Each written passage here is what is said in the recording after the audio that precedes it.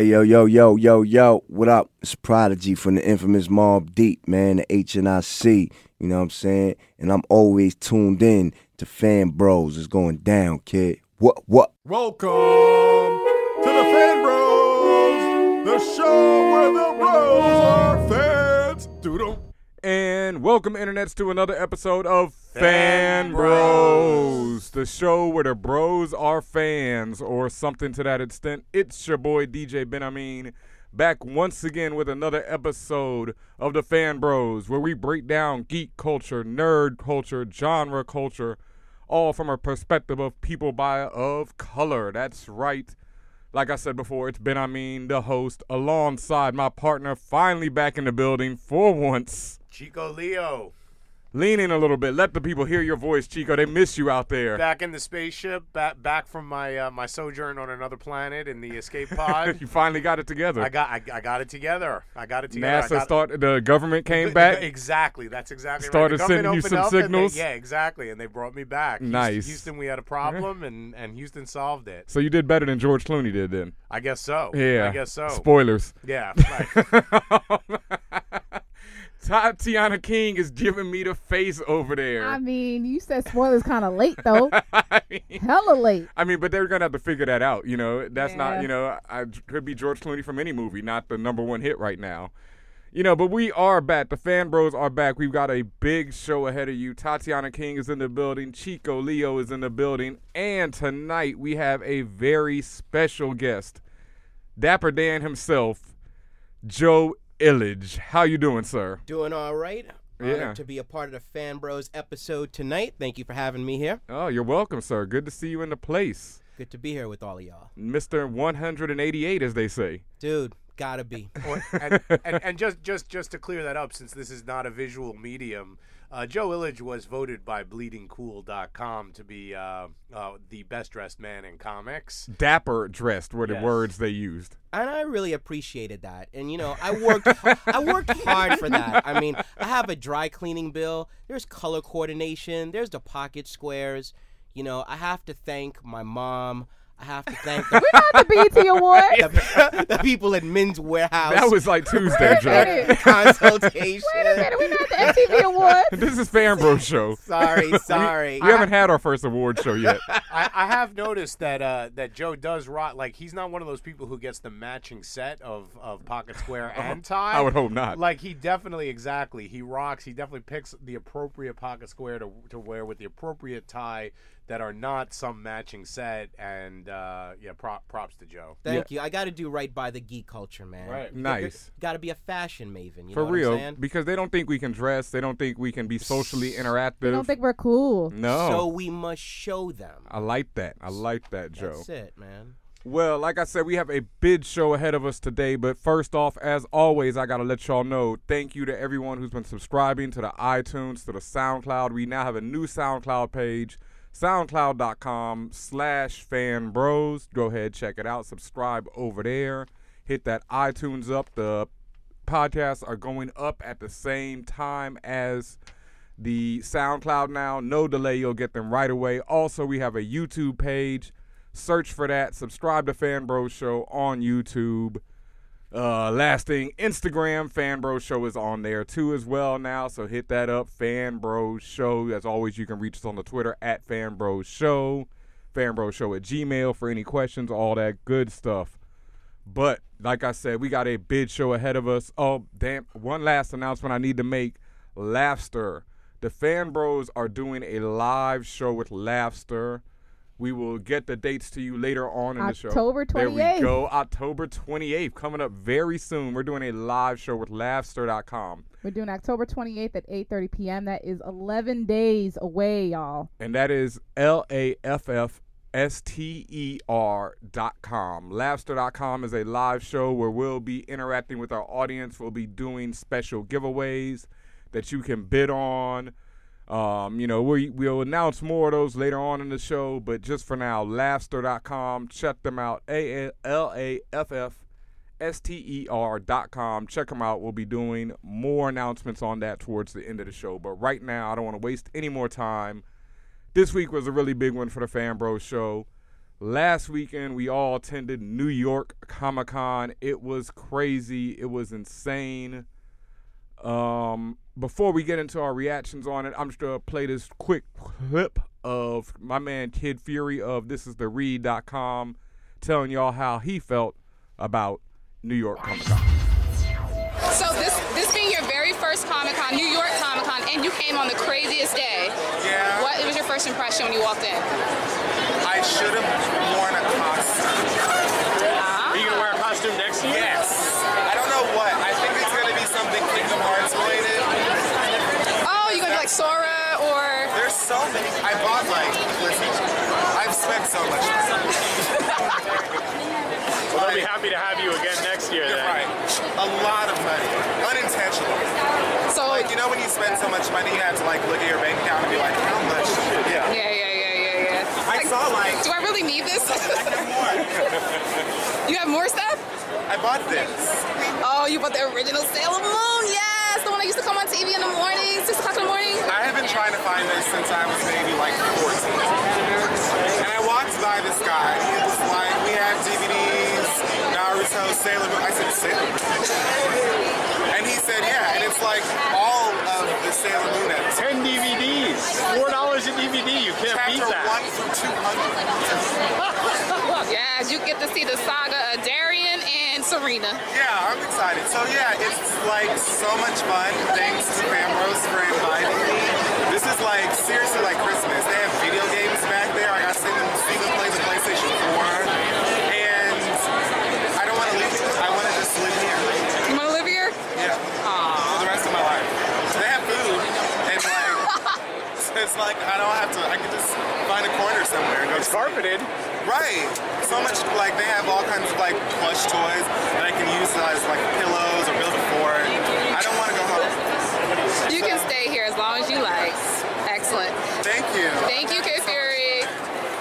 And thank y'all. Thank you to Kid Fury for coming through. I hope y'all love that little clip. We got a lot more of that coming. Interviews from the show, from the convention. We'll be bringing them to you throughout this episode. But right now, I just want to ask the fan bros in the house, what did you think of New York Comic-Con? This was my second Comic-Con, and can I just say how tired I was after? I thought I was tired last year, but this year, just beat. Wow, yeah. It was so much going on. We were everywhere. For you guys who don't realize, we covered all 4 days. We were all over the Javits Convention Center in every single hall. We met basically everybody. We did a lot this year, you guys. From early morning till late night. Yeah. Every dang day. Chico, how'd you feel about it? I have to echo what Tatiana said about how grueling it was. I got a blister on one of my toes, but I have to say props to all the cosplayers. The last time I'd been to Comic-Con, there were probably maybe 100 cosplayers there, and this year there were maybe 5,000 to 10,000. No, more. I mean, it was really extraordinary. I mean, I give just total salutes to all the people who made their costumes, and there was a lot of love and care and affection, and a lot of creativity went into just the concepts of the costumes. And there was some dope gender bending stuff. We saw at least 2 female cons. I saw the female cons and were we nice. saw 2 male Wonder Woman. I saw a male Yeah. Phoenix. Yeah. Oh, I didn't see that. Yeah. Wow. There's a lot of gender bending at New York Comic-Con. Just a lot of it. That's like the MO there. But a lot of female Lokis. Lots of female Right. And a lot. I didn't know a lot of the anime characters. I basically assumed anyone who had a large weapon was an anime character. And just real props to the cosplayers. They really added a whole element to Comic-Con that wasn't there in the past. That's all I can say. Joe, what did you think of Comic-Con this year? Yeah, it's interesting. I haven't been there in 4 years, so this was kind of like my big return. And what I really wanted to do was catch up with a bunch of friends in the business, and I did that.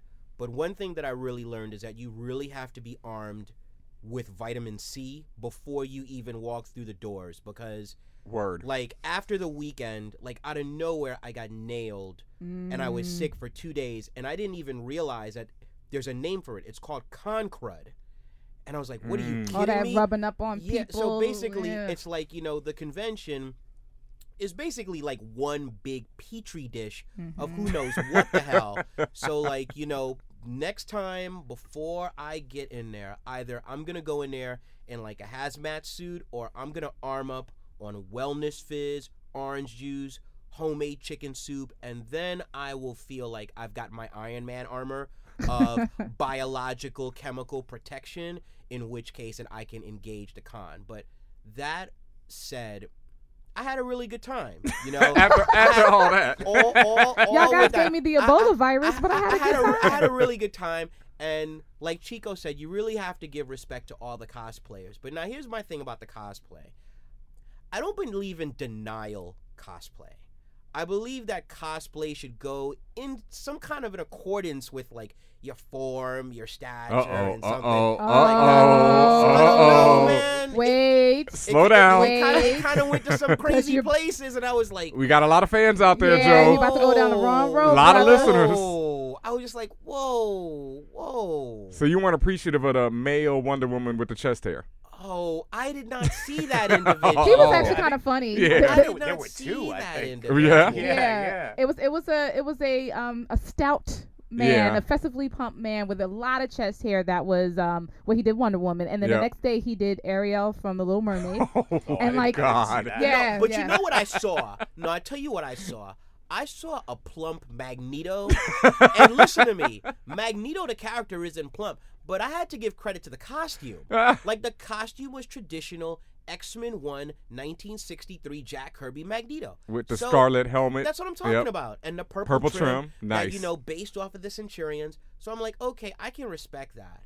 But whoa. I saw a nice rotund Wolverine, and people were really like, what's the pattern? No, they were like, come on, bro. But I think I wanted to ask, what was your favorite costumes? I saw a Caucasian Storm, which I just had to, I had to give her the, because that was solid right there. I just had to give her a little hand clap, salute. Was it Mohawk Storm? No, she was classic X-Men Aurora.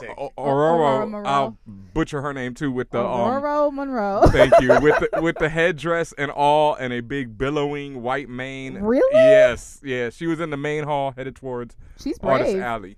But what was your favorite costumes that you saw? I think mine had to be either Bumblebee or the Prince from Saga, one of my favorite comic books. No kidding. Yeah. He had the TV head and all. Oh, that's awesome. Oh, it was epic. I saw Bloodshot. Oh, Bloodshot was sick. Bloodshot sick. Very well done. Great. Like Valiant Comics. Yeah, I usually don't take pictures with like the cosplayers because it's like once you start, you can't stop. But I had to catch a few pictures with that. Oh man, his eyes were crazy. That's what I'm saying. Like, yeah, he brought it. Yeah, you know what I mean. He brought it. I had two this year. The one was it was this guy that you guys saw first. He was like in a 7-foot mecha costume, like he was a giant robot. I'm still trying to figure out what robot he was, but it had Overkill like written on his legs. I don't know. He didn't look like Gundam to me. Yeah, I'm not sure like, if any I know of the Gundam fans well. know that. Wait a minute. I couldn't He tell. was in a big armor, white and green. You know that Todd McFarlane has an Overkill, but it's not. He didn't resemble him. No, this guy he had to be on stilts or something. It was literally a 7-foot tall costume. He wasn't 7 feet tall. Wow. It's just that he was.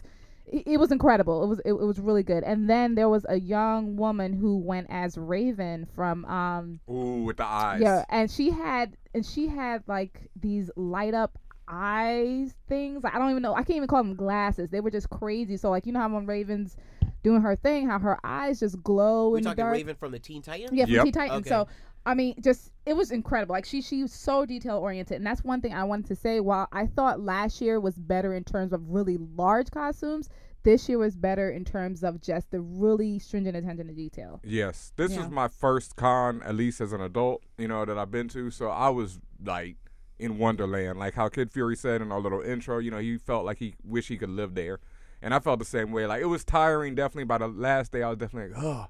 But even then, like I can't tell y'all, maybe 300 pictures of costumes, and by the last day I was definitely like, okay.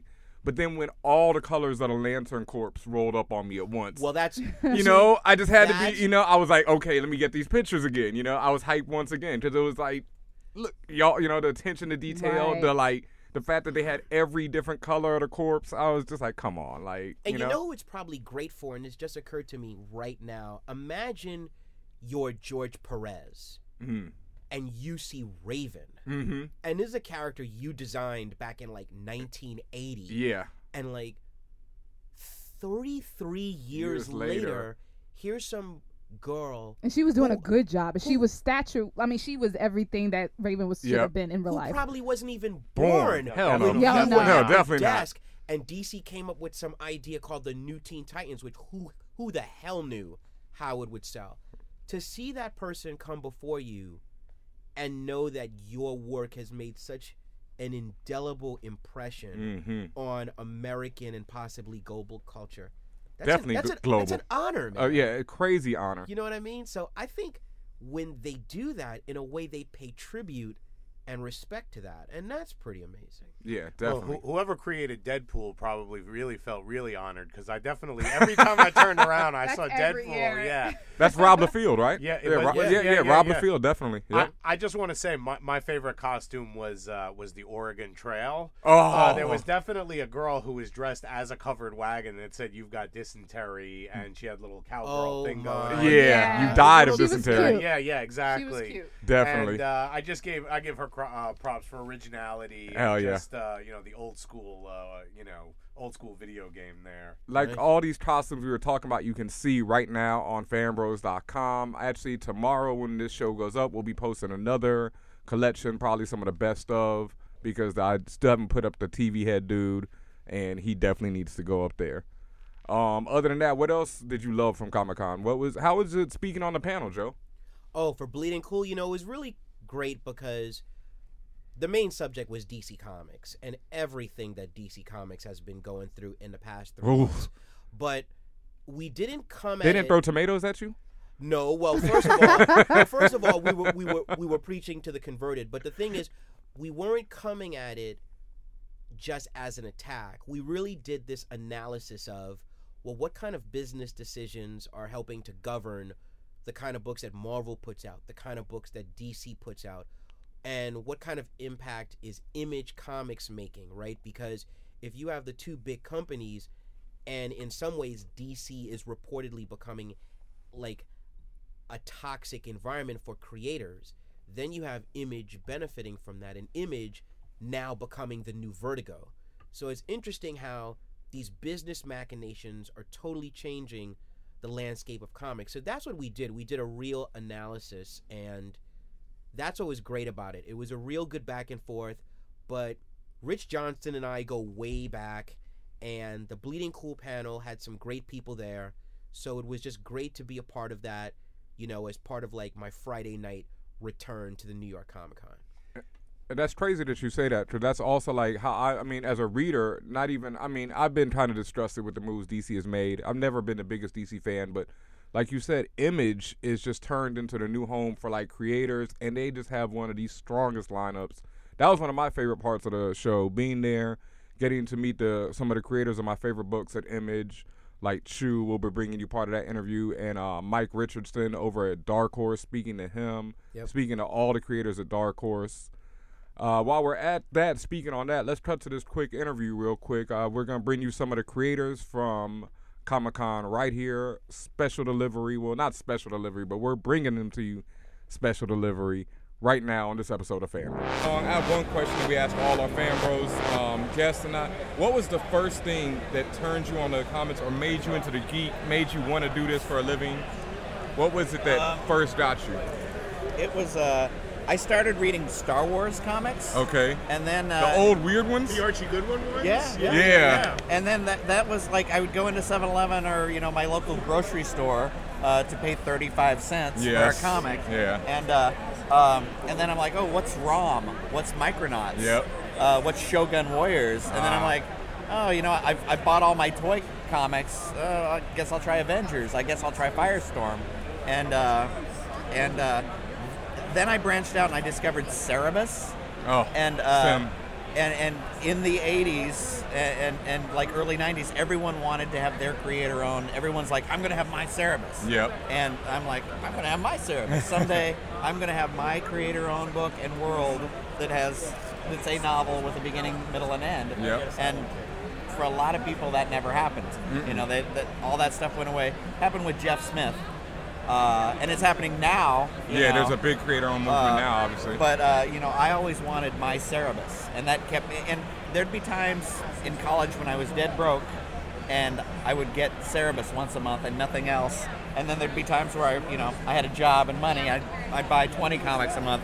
But Cerebus kept me going to the comic book store, for a good 15 years, and kept me in comics. And I wanted to do that. And now this is my Cerebus. Well, that's awesome, man. Did you know they just brought back ROM and the Space Knights in Marvel? No. Welcome back, Fan Bros. Hope you're enjoying this very special episode of Fan Bros Show, as we are bringing you all kind of news and information and greatness from New York Comic Con. But right now, we have to talk about New York Comic Con in another way. The TV season is upon us now. Everything's in full swing. Before I even forget, Agents of S.H.I.E.L.D. had its latest episode. It's been getting Okay, I'm not gonna lie. I have not watched another episode since the first. Damn. Me neither. Damn. Me neither. Damn, Gina. I honestly have not watched one episode. Damn. Of Agents of S.H.I.E.L.D. I mean, okay, let me be clear. My DVR has been recording it, and I promised that I'll watch it. So I promise this weekend I will catch up. I won't promise that I like it. No. I gotta keep it real for you, DJ Ben. I mean, I'm not, and I am. And listen to me. And listen to me. I have been a fan of Joss Whedon since the very beginning. I'm one of the brown coats. I will defend every season of Buffy the Vampire Slayer, and I know what Dollhouse was really about. Oh. Dollhouse was making a statement on how society abuses women. Now, I know that, but I gotta tell you about Agents of S.H.I.E.L.D. It's lacking the color. It's lacking the color, and let me tell you something. You look at the casting of Arrow. I don't watch Arrow either, but you got to give them props. I'm hearing Arrow's great. And listen, this season alone, they've added 3 black people to the Wow. cast. Okay, so 3 black people in one season. Black people are making up something like 15% of the American population, but you have an Agents of S.H.I.E.L.D. poster, and you've got a bunch of white people and Ming-Na Wen. Oh, and no brothers and sisters. They did bring in a sister this episode. Oh, is she an agent of S.H.I.E.L.D.? I don't think so. Well, then we have she was a under problem. control. She was under some spell control. Yeah, and I'm not even sure if she survived the end of the episode. Yeah. I kind of trailed off towards the end. I saw that trailer with her in it, and I was like, All right, when they get some melanin up in S.H.I.E.L.D., someone give me a call, and I will give that show a shot. Well, a show that did add some black people this season is The Walking Dead, who added kapow. I mean, amazing. They added for a show that usually has one black man at a time rule. Right. I mean, Walking Dead is amazing. They'll have one black dude and then they'll bring in another one, and one of them's getting killed. They have done that repeatedly even. So it's I mean, they had the dude on who for 3 seasons who had a total of 7 lines. Oh man, yo. Oh my God. Yo, long live T-Dog. Right, exactly. T-Dog, brother. Oh man. That's so funny. I don't watch the show, but I know the legend of T-Dog. Everyone knows the You know legend. what I'm saying? And how T-Dog became a magical Christian Negro 5 seconds before his death. Out of nowhere. Never before in his 7 lines did he ever mention that he was a Christian. Right. But 20 seconds before he dies, God told me to do this. Haven't you heard these sophisticated writers think that exposition is highly overrated? Obviously, and story and character. But yeah, The Walking Dead has returned.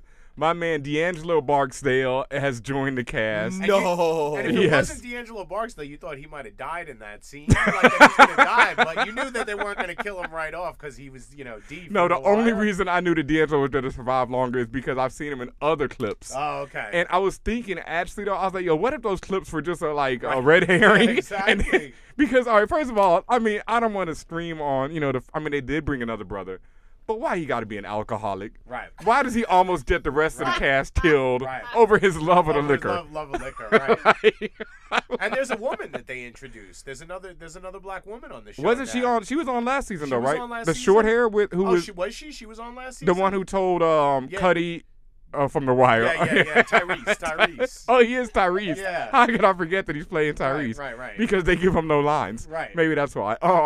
Yeah, but Okay, so yeah, okay, Cuddy. right. Yeah, she was on last season. Okay. So yeah, so the Walking Dead has a total of 3 brown people, even though they're like right around Atlanta still, I think. Right. You know, but they're working on it. They're adding people in. Did you say Atlanta? Yeah, I mean that was the biggest complaint from the first season was that The Walking Dead was There were no black zombies, and yet it was literally in the middle of Atlanta, and it's like at the largest Equal black middle oppor- class wait, in wait, all wait. of America. Are we going to argue now equal opportunities for black zombies? Yes, we are. Yeah. See, but what we have to argue is the lack of research and due diligence. Right. Because, it's because, look.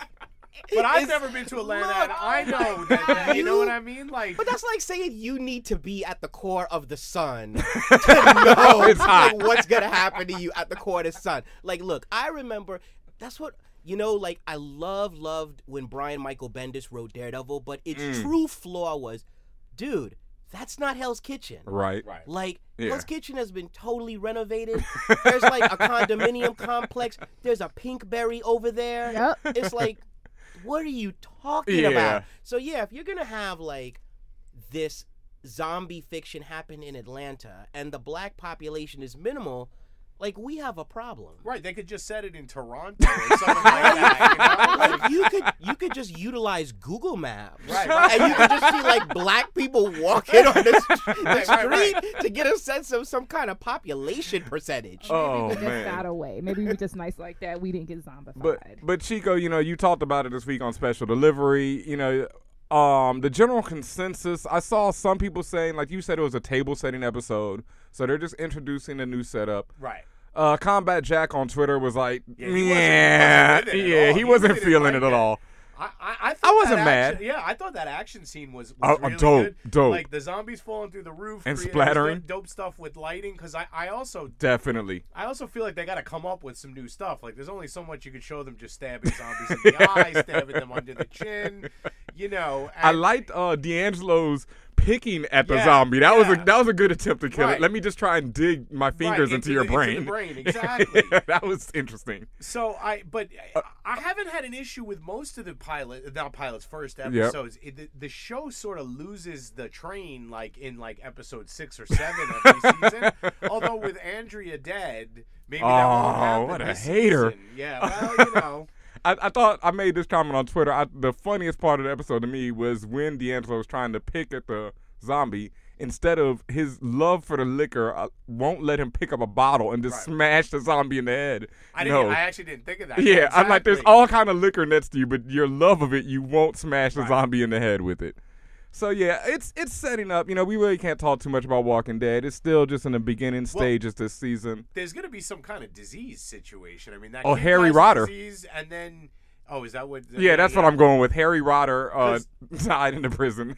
But the when they showed the pig, there was a pig that was sick, and then the pig died, and a lot of these diseases jump from pigs to humans, and so I think there's going to be a whole disease thing this season.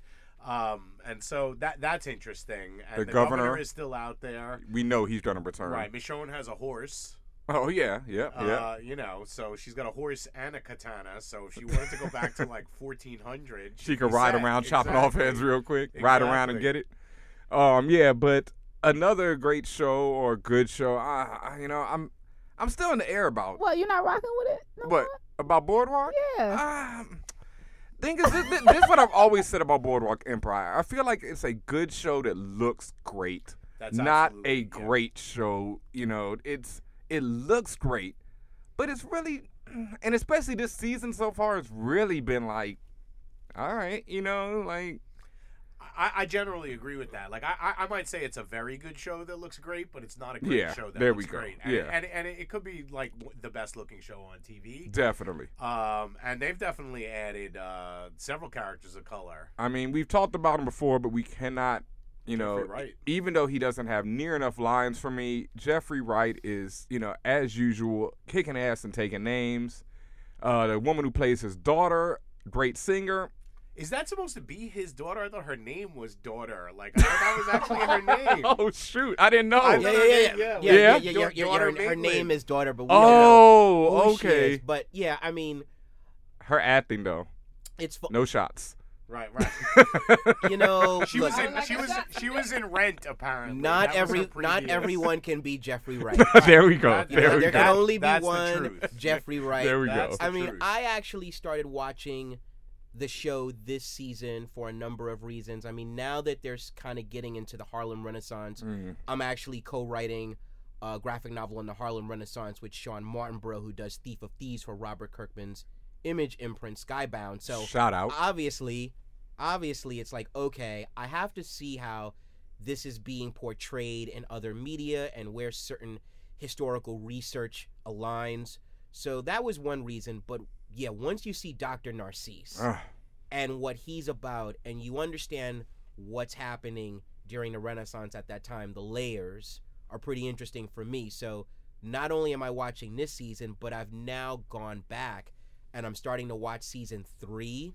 So now I'm getting introduced to Bobby Cannavale's character. Oh, I mean, at the same time I'm dealing with Dr. Narcisse. Jip So it's like a Rossetti. very it's like a very interesting parallel thing that's going on for me, and I'm enjoying it. I have to say that season 3 is the first time where I thought the show was great. Yeah. You know, like Bobby, oh my God. He Yeah. was just, I mean, you know, he radiated evil and fear and like, controlled rage throughout the season. Like, that was just amazing acting right there. But I have to tell you, recently Sean Martinborough and I had the honor of visiting the Boardwalk Empire Onyx set. Terrence Winter, the creator of the show, was kind enough to allow us that tour, and I have to tell you, it's a beautiful set. And the Onyx And- is the club owned by Chalky White. Exactly, and I just had to take a bunch of pictures to it, and I love the attention to detail. So, one of the things when you think about these shows that you love, you got to give props to like the set decorators, the production designers, all these people who are behind the scenes who are helped creating this magic. You know what I'm saying? Can we shout out to the dancers, actually? Two very good friends of mine, Maud and Chloe Arnold, Nice. are two of the dancers who are at the Onyx Club. So you'll see them. I think they total did 6 episodes, so I think they've been in like 3 so far. So you'll probably see them again this Excellent. season. Well, some superhuman beings, because dancers, I mean, they have like amazing physical strength, stamina, flexibility. They're like superheroes, man. Let me stop there. Yeah. What up, Maud? Sorry. Did I just go into the 50 Shades of Grey? Did I just go out of the R and into the X? Oh yeah, shout out to Maud and Chloe. Since we're talking about R and X, we can also talk about another show that I've been catching this season, American Horror Story. All right, this is my first season watching it. I kept hearing the hype. I kept hearing blah blah blah. It's awesome. And I was like, yeah, whatever. But all the fan bros like, no, you need to watch it. So I started watching with this season, American Horror Story, The Coven, and my God, that joint is damn good, Joe. Like, I mean, they have assembled one of the best casts that you could imagine. Like, this is just every great actress damn near ever. Yeah, I really have to check that show out. Ooh, Lord, yeah. But I've been told one thing that's brilliant about it is basically using the same cast members every season, but having them play different characters. Yeah, in different... each season. They is do? Totally Okay, yeah, different totally stories, different beginning, stories. middle, Yep. and then they have the same actors. Jessica Lange has been in it. Oh, every okay, I didn't season. know that. That woman Frances Conroy. Like, they basically have a Sarah Paulson. There's about 8 or 10 actors that are in every season, and then there are some people who are just in that season, like Angela Bassett was not in former seasons. Queen. Kathy Bates was in former seasons. The woman who plays Precious Gabor, I don't know her name. Gabourey. Gabourey, yeah. Gabourey Sidibe. Yeah, she You was go, in Tatiana. That's former what's up. seasons. Know her name. She's killing it this season too. Oh man, she's killing it. Angela Bassett's doing her thing.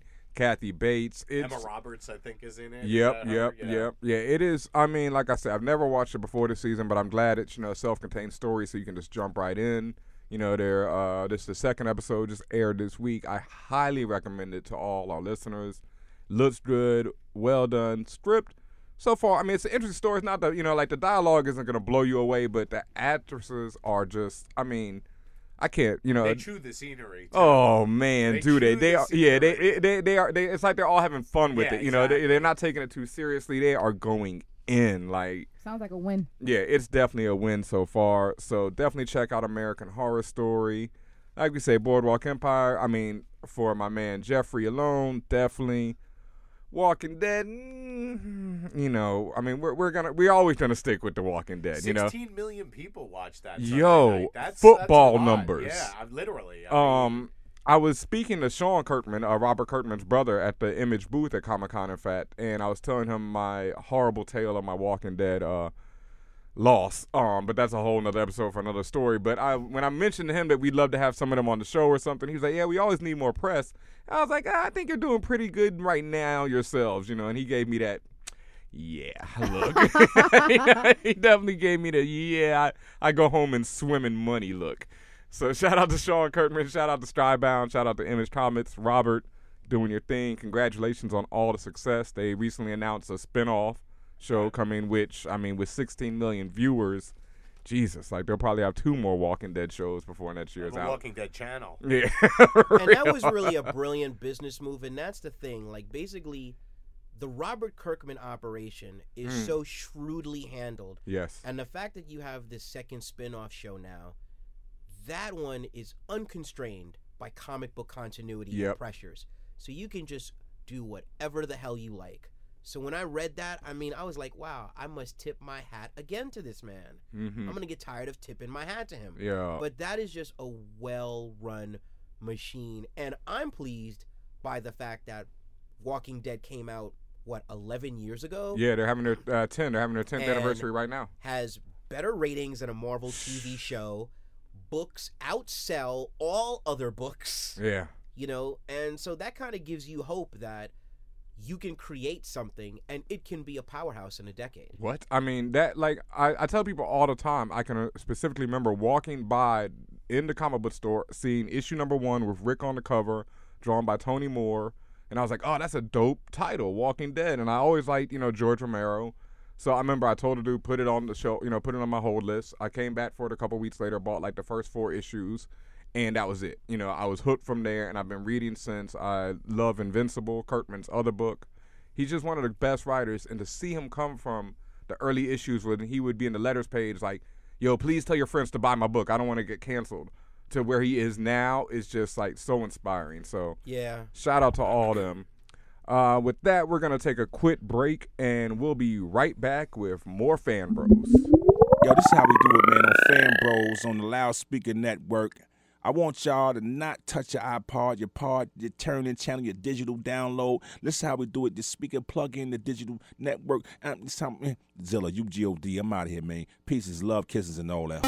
And welcome back, internets. I hope that break wasn't too long. You're back here with the Fan Bros Show. We're about to get into our big fall movie discussion, but right now, still the number 1 movie in the country, I think. Is it 2 weeks in a row? Something like that. Yo, I swear, I was, during Comic-Con, I was leaving Comic-Con one night, Friday night, leaving Comic-Con, walking down 42nd Street, right? Or 34th. 34th. Walked by the movie theater, damn line down the block for Gravity. At that AMC, right? At the AMC. 2 Fridays after it came out, line still down the block. I had to ask people what they were in line for. I was there. I went when I saw it like the week it opened, but it was a Sunday, middle of the day, where you think it's just gonna be a bunch of grannies there. Packed movie theater. Definitely. I got there like 40 minutes early. Packed. Are a lot of grannies going to see Gravity? Grannies. Now you'd be surprised. Grannies be movie hopping. Yo, for real. No, for real. Like they be seeing, that's true. 3, 4, 5 4 movies in a day. Yeah. Well, with that 5-finger discount. But exactly, they're the only ones that get a reasonable ticket price anymore. Right. You Yep. know? And then they can also just walk from movie theater to movie But that's theater. what I'm saying. They get a good ticket price for one movie, and then they do what they want to do. Because nobody's still balls to the granny. 15-year-old is going to stop them and be like, That's when you really Where are you going? You don't have a conscience. But the point is, I went middle of some random day, packed. You were on AMC on 34th Street. Yeah, packed. This movie is a phenomenon at this point. Definitely. And we haven't got to talk about it on the show yet. It's been out for a couple weeks. I've already said something earlier in the show, but I'm going to try not to spoil too much about it. But the main things I really want to talk about Gravity are, first of all, Alfonso Cuarón. I've seen City of Men before. Children of Men. Children of Men, yeah, a beast of a movie. But, I mean, God, Gravity is just like, it's unreal, yo. It's like one of the best directed movies I've seen. The beyond Avatar, which I thought was revolutionary in its 3D, I thought Avatar was a terrible, dumb movie. We've talked about this before, but the 3D alone, I went and saw that joint twice in IMAX, and I want to go back and see Gravity again in IMAX 3D. Yeah, if you can see this in IMAX 3D, yes, and the biggest screen possible. Yeah, sit in the middle of the theater and watch this movie, yo. It is, I mean, it's unreal, the direction. It opens with like a shot that might be 14 minutes long. There's a continuous long shot that is like over 10 minutes, and it's just amazing because you don't even realize that it's this one long shot till it's over, because just the way the camera's moving around, the way George Clooney and Sandra Bullock are moving around. Yeah, I mean, you could say a little bit about it because everyone knows it's based out in space. Yes. So it's obviously it's a shot of Earth. Now, everyone, for the most part, have seen shots of Earth from space, whether it's on PBS or whatever, what have you. So a lot of people gonna say, we've seen it before. Not like this. Not like this. Not like this. You're basically damn near in a spaceship yourself. Yeah. And you're just it really is an experience, a whole body experience, and it's funny to say that in a movie theater when it's such a passive experience. Usually when you watch a movie, all you're doing is sitting there watching. This, you feel enveloped. Yeah. Right. Into the scene, into everything that's happening. It's very good. Yeah, he does that. Like in Children of Men, the entire last sequence, like the last half hour, is like 3 10-minute shots that are like edited together in such a way that it actually feels like one long 30-minute shot. Yeah. It's one of the most extraordinary things I've ever seen on film. Well, he's a genius. Yeah, you are going to be blown away, Chico. As an as an appreciator, that's my new word of the day. Like appreciator of film. Appreciator. You are going to be blown away. One thing I definitely want to mention, I feel like there hasn't been mentioned enough, is that Sandra Bullock is killing this movie. Like, without giving too much away, she carries a lot of the movie on her own. She carries the movie. Yeah, and it is just, it's like, I feel like there's not enough credit, because like when Will Smith does it in I Am Legend, when Tom Hanks did it in Castaway, everybody just, running around, oh my God, they carry this movie, give him an Oscar. And nobody's really saying that about Sandra. They're all talking about the direction and the effects and all that.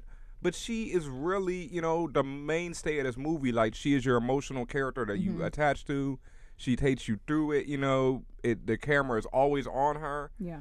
And like 90% of the time, the camera's trained on her. Yeah, so, and you don't realize, like, once again, like with I Am Legend or with Castaway, you don't realize that you're only, like, it wasn't until we were talking about it afterwards, and I was like, yo, you're right. Like, there ain't nobody else in this damn movie.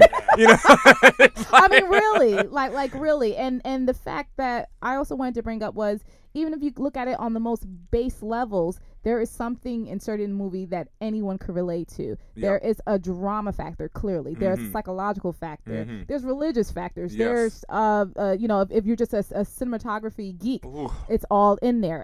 If you're an orchestral geek, it's all in there. I mean, honestly, anything you can think of, it's in there, and it's packaged in such a balanced way that I really... And this is taking it from someone who can find some wrong in some stuff. I really don't understand how you can find something really, truly wrong with this movie. No. Like, even like you were saying, the orchestral and the sound direction, there's a moment that I cannot spoil halfway through the movie, maybe 3/4 of the way in the movie, where they use sound in such a way that I'm telling you are going to jump out of your damn seat. Yeah. Like, it is one of the moments where you'll be sitting there holding your seat rest, like, because just the way the sound is used in that scene. And I'm not quite sure if I've ever seen or heard it used in that way, like in any movie ever. No, I can't think of it offhand. No, if I have, I can't. Y'all are crazy. Y'all have me salivating now. Now I have to see this IMAX 3D with my fiance. Yes, you do. Sir. And so basically, that's $100. And I know. Basically. I just want to make sure you get the small popcorn. Yeah. Okay, good. And a lot of people were hyping it up, obviously, before the movie came out. So I was fearful that, oh my God, these people are hyping it up. I'm gonna get there. We're hyping it up, but for good reason. Yep. Please do yourself a favor and see this. All right. And speaking of another greatly hyped movie of the fall, is opening this weekend. Well, actually already opened in New York, opens the 31st nationwide, is 12 Years a Slave, which everyone I've heard who's seen it so far is just like, whoa, my boy hit me. Somehow he's down in Houston, Illidge, got a press pass to it, saw it, and the first thing he said to me was, Django Unchained is not a movie about slavery. 12 Years a Slave is a movie about slavery. For those who don't know, 12 Years a Slave follows the story of Solomon Northup is the guy. Is the real guy. It's a real story. Real story. Yeah. Moving on. Let them know, Chico. Solomon Northup was a free black man who lived in Saratoga, New York, and he was a violin player or some kind of musician, and he joined a circus to play as a musician. And when he was in Washington, D.C., he got drugged, and he woke up in chains and was sold into slavery and was literally spent 12 years as a slave, and he couldn't let the people know that he had been a free man, that he knew how to read, that he knew how to write, that he had been free and had a family.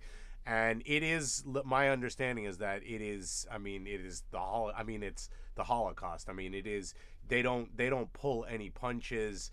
And it's extraordinarily well acted. He goes through a series of plantations and has a series of masters, and eventually he does manage to get back to his family, and he writes the book. It's 12 years. Yeah, exactly, and writes a book that was published in the 1850s, because I think this happened in like 1840, and antebellum. Yeah. United States, so yep. Yeah.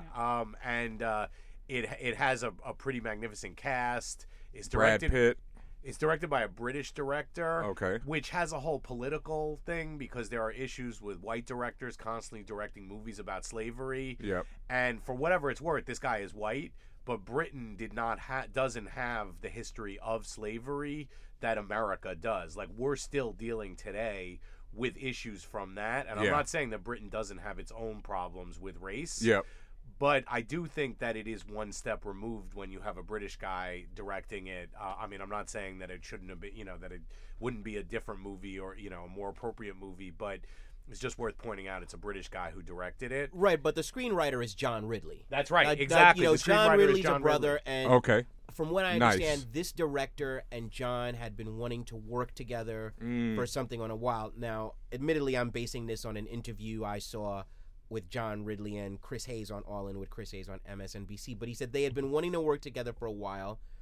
This, came forth. And I think you could count on John Ridley to kind of bring some kind of, verisimilitude and historical context and gravitas to it. And so I understand what you're saying, but I imagine that's where the balance is. And it's also probably interesting if the director accomplished what people are saying this film is without that background. Yes. Like that's even more of a statement that I don't have to be black to understand pain, to understand injustice, to understand adversity. And what I would like to see done is I'd like to see all the black parents take their black kids to go see this movie, because sometimes I think these young people today, to them adversity is I left my iPhone home. I'm not going to have it for 12 hours. And it's like, no, you don't know what adversity is. True indeed.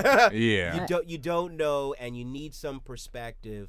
So the next time you think about disrespecting your mom or disrespecting your dad or disrespecting your grandmom, you will kind of understand. Definitely. Yeah. Wow. Yeah. Wow. Yeah. I love it, Joe. Love it. Bring some gravitas to it. And you dropped the word on him. I didn't realize how sick this cast was. Yeah. And how huge this cast was. Who's it got in it? You have on the lead you have Chiwetel Ejiofor as Solomon. Yep. You have Quvenzhané Wallis in there. I guess she plays one of his daughters. Yep. You have Michael Fassbender, who was Magneto. Shane and Magneto. People know from being Magneto. There's Paul Giamatti's in here. Oh wow. Yeah, you have Paul Dano, who was Eli Sunday in There Will Be Blood. Okay. Yeah. Okay. A lot. Brad Pitt. I think obviously. He's a slave owner, a slave master. He's a Canadian abolitionist. Oh, okay. So Brad's playing himself basically.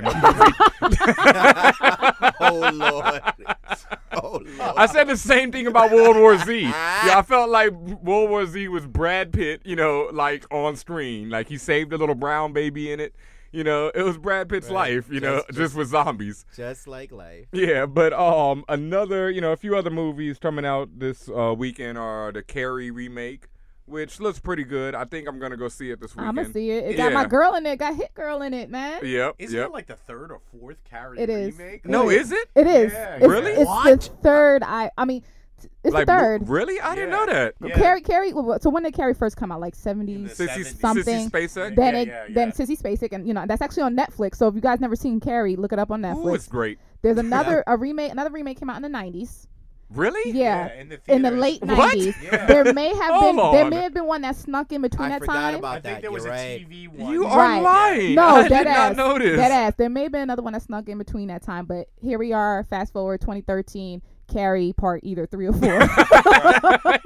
So basically, Starring Hit Girl. They're all gonna laugh at you yet again. So basically, what is it? It's Chloe Moretz and Julianne Moore. Yes. And Wow. Julianne Moore. Shout out to her. Wow. Yes, we love you over here. Well, I love you over here, Julianne. Yeah. Ever since Boogie Nights. Well, Yeah. Julianne is bucking the system Amber because Waves. we know how Hollywood is with like women once they get over 30. Like, Yeah. You're out of here. Like Scarlett Johansson did an interview recently where she basically said how she's got to basically like alter her hustle because she knows that she's close to being a senior Damn, citizen Scarlett in Jo? Hollywood. In Hollywood Scarlett time. Johansson. And honestly, in Hollywood time, saying your this. time is up. Exactly. So Damn. basically, like Julianne Moore is bucking the system. Right? You know, so you got to give credit to her on that front.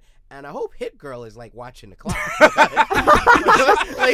And Chloe Grace is like, You know what I'm saying? 17? Yeah, she's not even 18. She's not even 18 yet. So. Yo, in Hollywood, Time is running out. Time travels at 4 times the rate of like human life. Wow. So she better like check the clock right now. It's worth pointing out, I think Scarlett Johansson's next movie, she doesn't appear in the movie. It's just her voice. Uh-oh. And they're talking about Oscar nomination for just her voice because Really? she's so incredible. Yeah, which I just want to say. What's the movie? Like, well, I don't know the name of the movie. I just read this article, but I just think if she gets an Oscar nomination for that, and like my boy Andy Serkis who played Gollum, didn't get an Oscar nomination, No. like, that's not. I gonna be love right. Gollum too. But speaking of Andy Serkis and everything, that's another movie news this week. Vin Diesel was walking around on stilts talking about that he was going to one-up Andy Serkis for his role. He's playing Groot in Guardians of the Galaxy. Remember when we were talking about this and y'all was like, no, he not. Yes, he freaking is. He's playing Groot. And it's so funny because I went to JHU Comic Books today on 32nd Street there between Park and Mad. And don't you know, like, you got to give it to the brilliance of Marvel because there it is. You got the one shot of Rocket Raccoon and Groot. Yeah. And let me tell you what that is. That's not a comic book. That is an advertisement for 2 of the biggest selling toys for next year. Yeah. Oh, hell yeah. Because it's just like, Rich Johnston said on Bleeding Cool when they did that kind of photo spread with 38 different people with a Rocket Raccoon toy. What? Yeah. Everyone is going to want a Rocket Raccoon toy, and now everyone is going to want a Groot toy. Yep. And Vin Diesel's no fool. None. So that dude probably said, you know what? No paycheck. I want 2.5% of the Groot. Get the back end. Of the Groot Get the back end of the Groot, sales. the Groot toy sales, man. Be smart about it. Dude is gonna be bathing in Groot cash. And Vin Diesel also, they say, I mean, he's playing Groot, but this is also a setup for him to play a bigger role later on in one of the Marvel roles. Like he mentioned something about starting an own franchise or even like a combining of franchises. Wow. So we might see some Sony Marvel Studios crossover with his movie. Wow. Yeah, it might be big things. And, I love Vin Diesel. I mean, he's not the greatest actor, but he's Vin Diesel. Like, he does his thing. Okay. Like, Stays in his lane. But wait, Yes. can we cross over Fast and Furious with Agents of S.H.I.E.L.D.? Oh. Can we just do that shit? I mean, Fast and Furious. Like have Vin Diesel and like Paul Walker in like flying car. Like, wait a minute. Michelle Like, you take Rodriguez? the Fast and the Furious thing and you add flying shield cars. Fast and If Furious that happens, is I'm not showing up. It's fucking. No. Don't ask. You're showing up. No, I'm not. You're showing up. I am. Because it takes the defiance of gravity to a whole new level. You are going to be there day one. and Fast and the Furious is a fan bro's favorite over here because we love how they've just taken this series and like just been like F it, like Yeah. anything you can imagine, we're gonna do it, So I love Fast and Furious. Guardians of the Galaxy is looking really good. Props to Vin Diesel. Yeah, definitely. From there, Has anyone? I'm sorry, but has anyone seen Zoe Saldana? no. Oh, she's playing Gamora. Oh no, she's playing Gamora. Yeah. Oh right, because they haven't shown her. Doctor Who chick is playing. Because everyone's been talking about all these other folks, and I'm like, has anybody seen? They've shown dude from Walking Dead. Norman Reedus. Yeah, Norman Reedus is playing the Blues. It's Zandu. No, Zandu, I think. Is it Zandu? Yondu. Yondu. He's playing Yondu. They've shown him. They still haven't shown Benicio del Toro, and the rumor is that he's the Collector, but that hasn't been confirmed. I mean, I said he could play it without makeup, right? But that's still not confirmed. Because Ben, I mean, rude. But yo, I mean, they had me sold when they said that Glenn Close was the head of the Nova Corps. Yeah, I was like, ticket sold. Then I mean, Marvel ticket is sold. And I wanted to mention another that. That's one thing you have to say about Marvel. Like you said, the one shot, they're selling their toys, but Marvel, I think they are like so genius right now with not only with their layout of their films and how they build these universes, but also how they are getting kids from day one. Like you have Superhero Squad for the little kids. Yep. And that explains everyone. It's got every character in it. So a little kid knows who Thanos is right now. Cradle to grave. Yeah, there it is. And then after that, they're going to have the Mighty Avengers cartoon, which comes on. So if you grew up on Superhero Squad, now you can graduate to Mighty Avengers and start watching that. Still get more indoctrinated with the characters. And then the movies are just wham, wham, toys, wham, wham, video games, dude, wham, wham. It's surgical precision. I mean, plain. Like I said, when I reconnected with New York Comic Con over the weekend, it was to see old buds that I haven't seen in a while. And I saw my man Axel Alonso, the editor-in-chief of Marvel, because I knew him back from the days when I was at DC, and he was at Vertigo rocking it with Human Target and Johnny Double. Yep. And then we just chilled out for a few minutes. I sent him an email afterwards, and I ended the email with, keep kicking 1,700 broads' butt.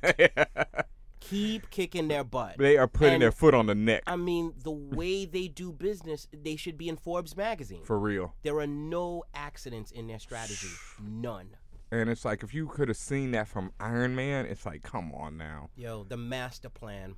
Now they're talking. I love how they talk about it in phases. Yeah. They're like phase 3. 3. Yeah, and we're still in the beginnings of phase 2 right now. Phase 3. Where it's called not playing. Exactly. No, it smacks of like a supervillain with his big plan, like a James Bond villain. Yeah. Like in phase 1, we will take over Asia. And in phase 2, we will take over Africa and Australia. And in phase 3, we will take over the whole world. But the only difference is like they shot James Bond and then they started reading the plan. Right. Absolutely. Yep. So with that, let's take a quick break. We're going to bring you another snippet of our interviews from Comic-Con. And you're going to be able to see the whole thing in full and hear the whole thing in full on fanbros.com. Word up. This one is from Old Boy actor Michael, don't let me butcher his name. Imperioli. We got a quick clip of our roundtable interview. He's going to be an Old Boy coming out very soon, November 28th. We saw some clips from it at Comic-Con. To make it real quick, that Samuel L. Jackson scene that you've seen in the trailer is way more gross than you could ever imagine. Cray. Oh, man, so disturbing. And with that, we'll be right back. How much background did you have on the Old Boy itself? Just the iconic status of the movie, the fact that you were remaking a beloved series, thing, if you will. So, I mean, how did you feel? Did you have like a particular understanding that I have to really throw this out the park, like anything? Well, hopefully you always want to throw it and get it out. Yeah. I think if you don't think that, then you're in trouble. But I didn't see the original, so which I was happy I did because I like to approach things without any preconceptions or any other ideas. So for me, it wasn't. I just got the script, which I read and was shocked by. The ending was just so bizarre and unexpected, but a really entertaining script. Mark is a rare screenwriter because his screenplays kind of read like almost like novels. Like the stage directions aren't just like technical kind of informative things. He's very artful in the way he writes his screenplays. So they're really enjoyable reads. It's one of the I think the most enjoyable read I've ever had. I read a lot of scripts, but he really makes it fun. So I was really impressed.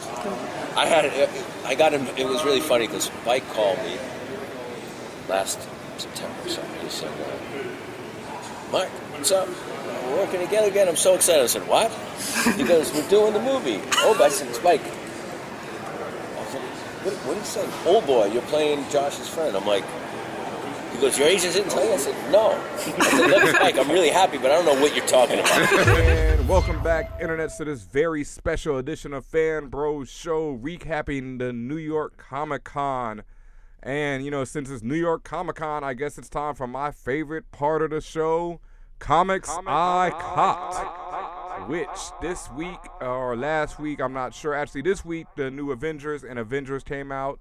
Infinity, written by Jonathan Hickman. The 4th issue came out, so we're almost through with Infinity now. I've been covering every issue. We got 2 more issues left. Okay, it's hard for me to talk about Infinity because I love Jonathan Hickman's work. I love the Avengers. The lead up to Infinity has been so damn good. The Avengers and New Avengers are 2 of the best books out. But I have to lie. I can't lie. Infinity has kind of left me like, I don't know. Like, it's not as bad as when Age of Ultron was going on, where I was just like reading every issue with complete distrust. And like, there's no way you'll wrap this up well. I'm not sure how he's going to wrap up Infinity. I kind of have this bad feeling, though, that Infinity seems to be wrapping up to lead to yet another big event.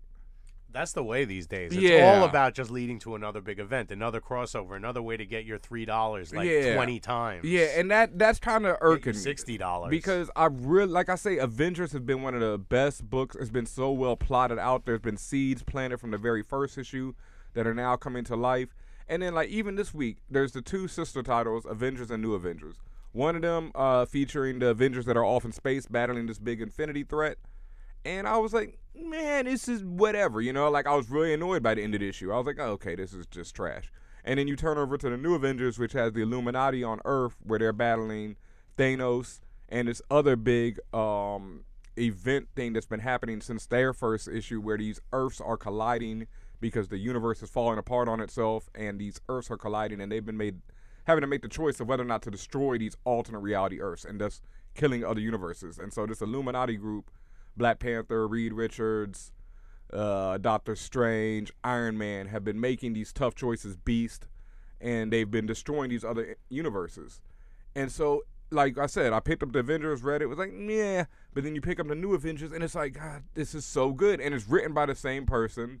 So I think, this week's Avengers might have just been a misstep, and it'll all wrap together well, because Jonathan Hickman's a beast, and Mike Deodato, am I saying his name right? Yeah, Mike Deodato. Yo, I've known about him before this, but God, dude is a monster. Like, he is one of the best artists I've ever seen. Like, he's Brazilian. He's down in Brazil. Wow, he is such a beast, dude. Like, he had this double-page shot of the spaceship on this issue of Avengers that was just incredible.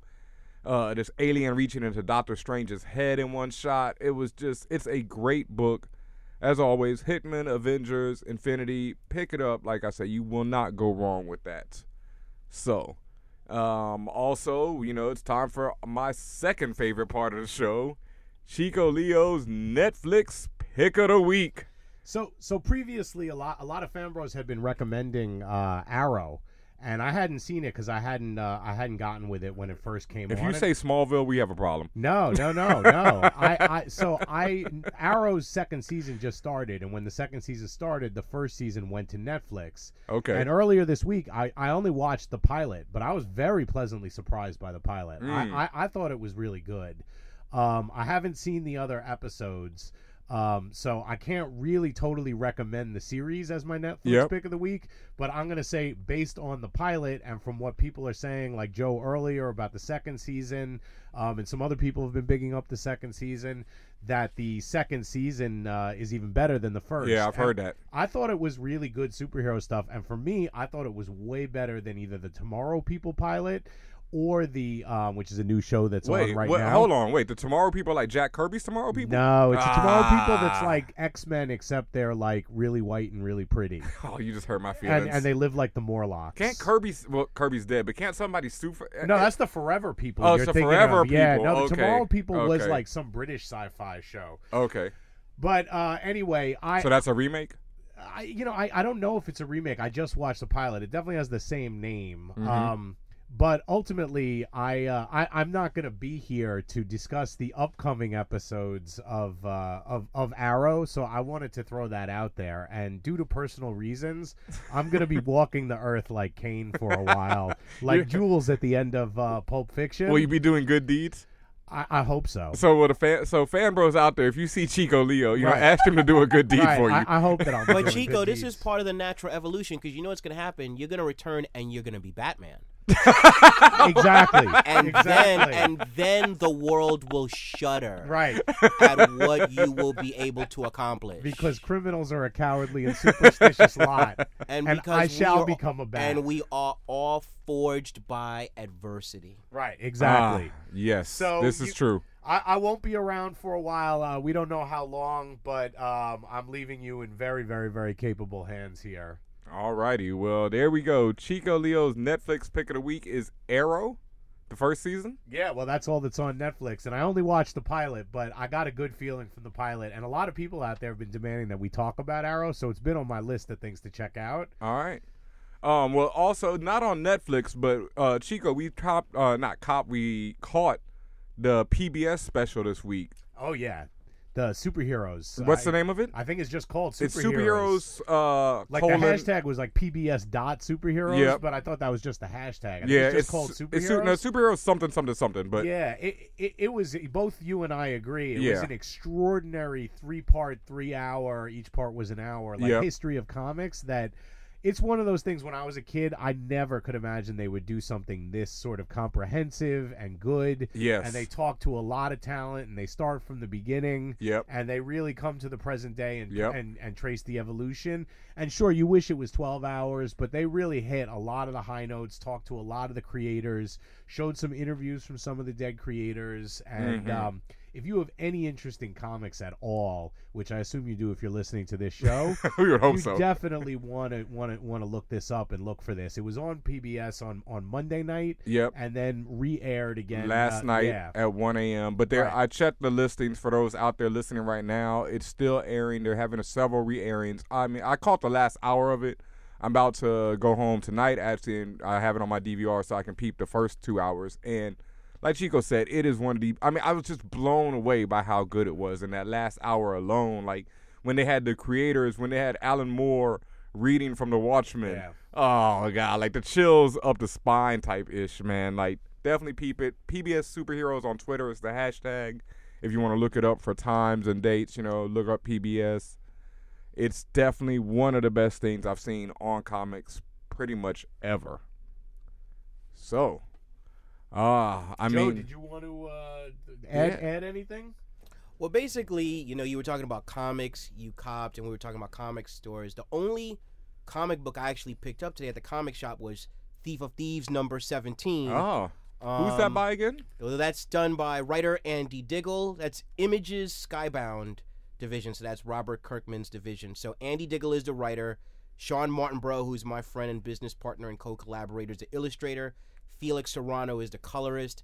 And look, I know a lot of people in the business. I don't buy everything that my friends do, but this is a really smart, well-done crime comic for the price point of $2.99. Hard to find. You cannot beat this deal. Like, basically, it's the equivalent of Hawkeye. You know what I'm saying? Ooh. You cannot beat this deal. That is big talk, because Hawkeye. I've talked about it before on the show. Hawkeye is the only Marvel comic that I buy. It's amazing. That's how badass it is. God, is it good? Because I have the elite taste, right? Yeah. But Joe's a snob. Yeah, I really am. So, and so Sean and I are actually working on a graphic novel, which we were talking about before.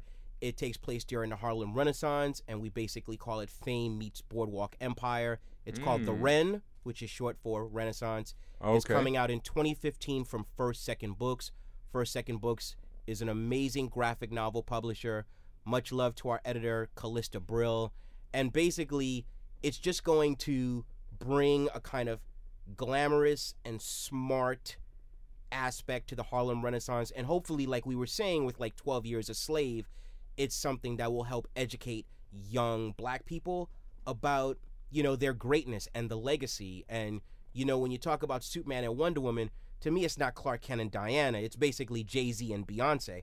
But that has a legacy which goes back 100 years to when all these creative black writers and painters and musicians and philosophers came together and just made this amazing impact, which has not quite been duplicated. So the Ren 2015, me, Sean Martinborough, and the artist Gray, 3 brothers from New York, is going to be amazing.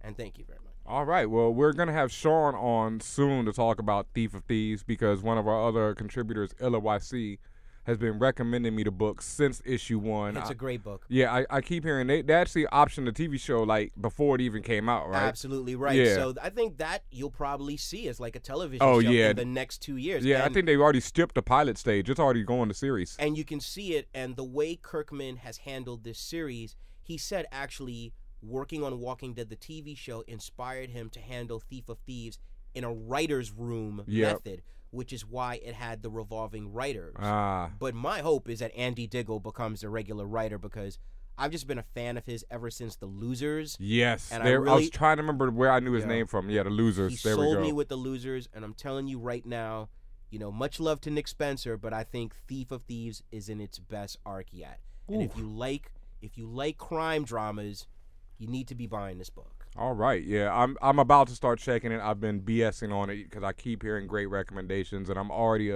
whatever Kirkman puts out, he pretty much has my money. Yep. So Invincible, Walking Dead, and now I guess I'm just going to have to go ahead and fork over some more dough for Thief of Thieves. Dude, you gotta. All right, so like I said, we'll have Sean on to discuss the Thief of Thieves, and then closer to the release date of the Ren, we'll definitely have you both back on. Nice, man. Yeah, because we're gonna be around till 2015 at the very least, because that's how Fan Bros is doing it. Damn right. Yep. So I think that's about it for this episode. It's been a big episode. I'm happy to see everyone back in the spaceship. Everyone's back here. Let me say once again, the Laughster event is coming up on October 28th. At 8:30. At 8:30. Please go to laughster.com. You'll see the Fan Bros up on there, LAFFSTER.com. And let us stress that it is a live show. Yes, live, 8:30, October 28th. We'll be having special giveaways that you can bid on. Those will be going up on fanbros.com very soon, so you can see what type of giveaways we'll be having. They'll be very exclusive, very special, stuff you couldn't even get at New York Comic Con, even if you stood in line for it. And I just want to thank everyone who's been listening since I'm about to go on a long space walk from the spaceship. And Sandra Bullock. Yeah, exactly. I'm going to be out there with Sandra Bullock and George Clooney for a while. We don't know too long, how long, and it could be till 2015, but we'll see. We're going to go out and find you before then, Chico. And Chico, I just want to say that when you return, I will be your Lucius Fox. Oh, nice. Those are strong words. Guaranteed. I appreciate that. Guaranteed. So you're gonna be building my Batmobile, dude. I'm gonna start Designing making. it? I'm gonna start making the technology now. All So right. when you come back, you will have the arsenal ready, so you can take on all the evildoers. All right. Well, I appreciate that. All right, so wrapping this up once again, as always, follow us on Twitter at Fanbros Show. Follow us on Instagram at Fanbros Show. You can check the YouTube now at Fanbros Show, or search for Fanbros on YouTube. Will come right up. Go over to that SoundCloud.com/Fanbros page. Subscribe. Tell your friends to do it. Hit up iTunes. Search for Fanbros Show. Subscribe. You'll get it right to your phone as soon as the episode drops. You'll be in the gym and it'll be like, bam, new Fan Bros Show. You'll be at work like, bam, new Fan Bros Show. It'll just be popping for you. Your life will instantly get better the moment you subscribe. Your mom and dad will be proud of you. Do it. Anything else from Tatiana and Chico before we go? Well, Joe, you had a few shout-outs today. Yeah. Well, he's pulling the list out of his pocket. No. He's pulling out his acceptance speech again. I'm not gonna make it too long. Again, shout outs to my co-collaborators on The Ren, who are Sean Martinborough, the artist on Thief of Thieves, and Gray Williamson, who's just an amazing artist who has been mentoring a lot of black artists in comics for the last 20 years and is an amazing illustrator. We're going to do a really epic book. And other than that, I would have to say shout out to my mom and my dad. My dad was the first person who got me into comics, and he liked the offbeat characters like Jonah Hex and Scalp Hunter and Deathlock. And I didn't realize that I would eventually grow up and become my dad. and really kind of divorce myself from most of the superheroic nonsense. So props to my dad from Beyond the Veil, and props to my fiance Lulu Freisdad, who is a constant influence on me. And when we first met, I bought her a trade paperback, Why the Last Man Volume 1, and she said she liked it, and I was like, okay, we're meant to be good together. to go, right? I just put my friend up on Why the, I just put a friend of mine up on Why the Last Man, and I've been good to go since then too. So I feel you 100% on that. Joe, where can people find you online? People can find me on Facebook, Joe Illidge, on Twitter, Joseph P. Illidge. My company is Verge Entertainment, so you can find me at vergeentertainment.com or vergetv.com with Sean Martinborough and Milo Stone, the third partner. Milo Stone is basically the Forge to our X-Men. Okay. And that's where you can find me. And also on LinkedIn for those people who want to do real business. Because like Jay-Z, I don't do business. I'm a businessman. There we go. Tatiana and Chico. I'm good. I'm just happy that you're here, Chico. Glad to see you here. Thank you for coming on the show, Joe. Much appreciated. Thank you for having me, and thank you for being such gracious guests. Just a shout out again to all the fan bros out there who've been listening to us and listening to the special deliveries and sticking with us, and tell your friends. Word up. Tell your friends to tell a friend. We'll be right back next week with more Fan Bros. Of course, you can catch our special delivery episode coming during the middle of the week, talking about all the TV, whatever else big news is coming in Fan Bros world. And as always, every day, visit fanbros.com. Get your updates. So much more coming from New York Comic Con. I cannot even begin to tell you. I wish I had 2 episodes right now to tell you all the stuff that I did and people I met.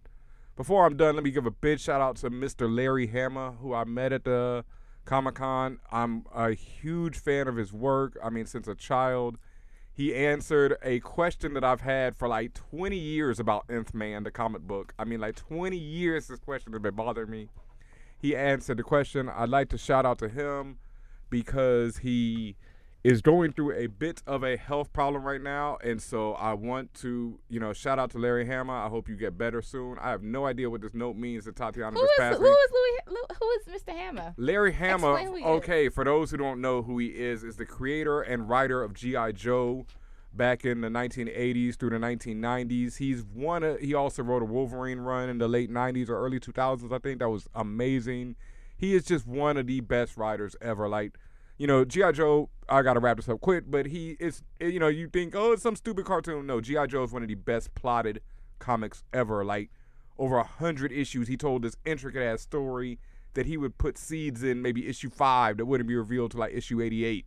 And he's one of the first POC writers in comics. Absolutely. There we go. Absolutely. There Larry we go. Hama is a trailblazer. Yeah. There we go. So all you people of color in comics that you have good careers going on now, thank people like Larry Hama who fought on the front lines when it was tough. Yes, sir. And like I said, he answered a question about his other book, Nth Man. That was one of my favorite comics, and he answered this question that's been bugging me forever. So thank you very much, Larry Hama. Get better soon. All the fan bros out there, shout out to y'all. Thank y'all very much for listening.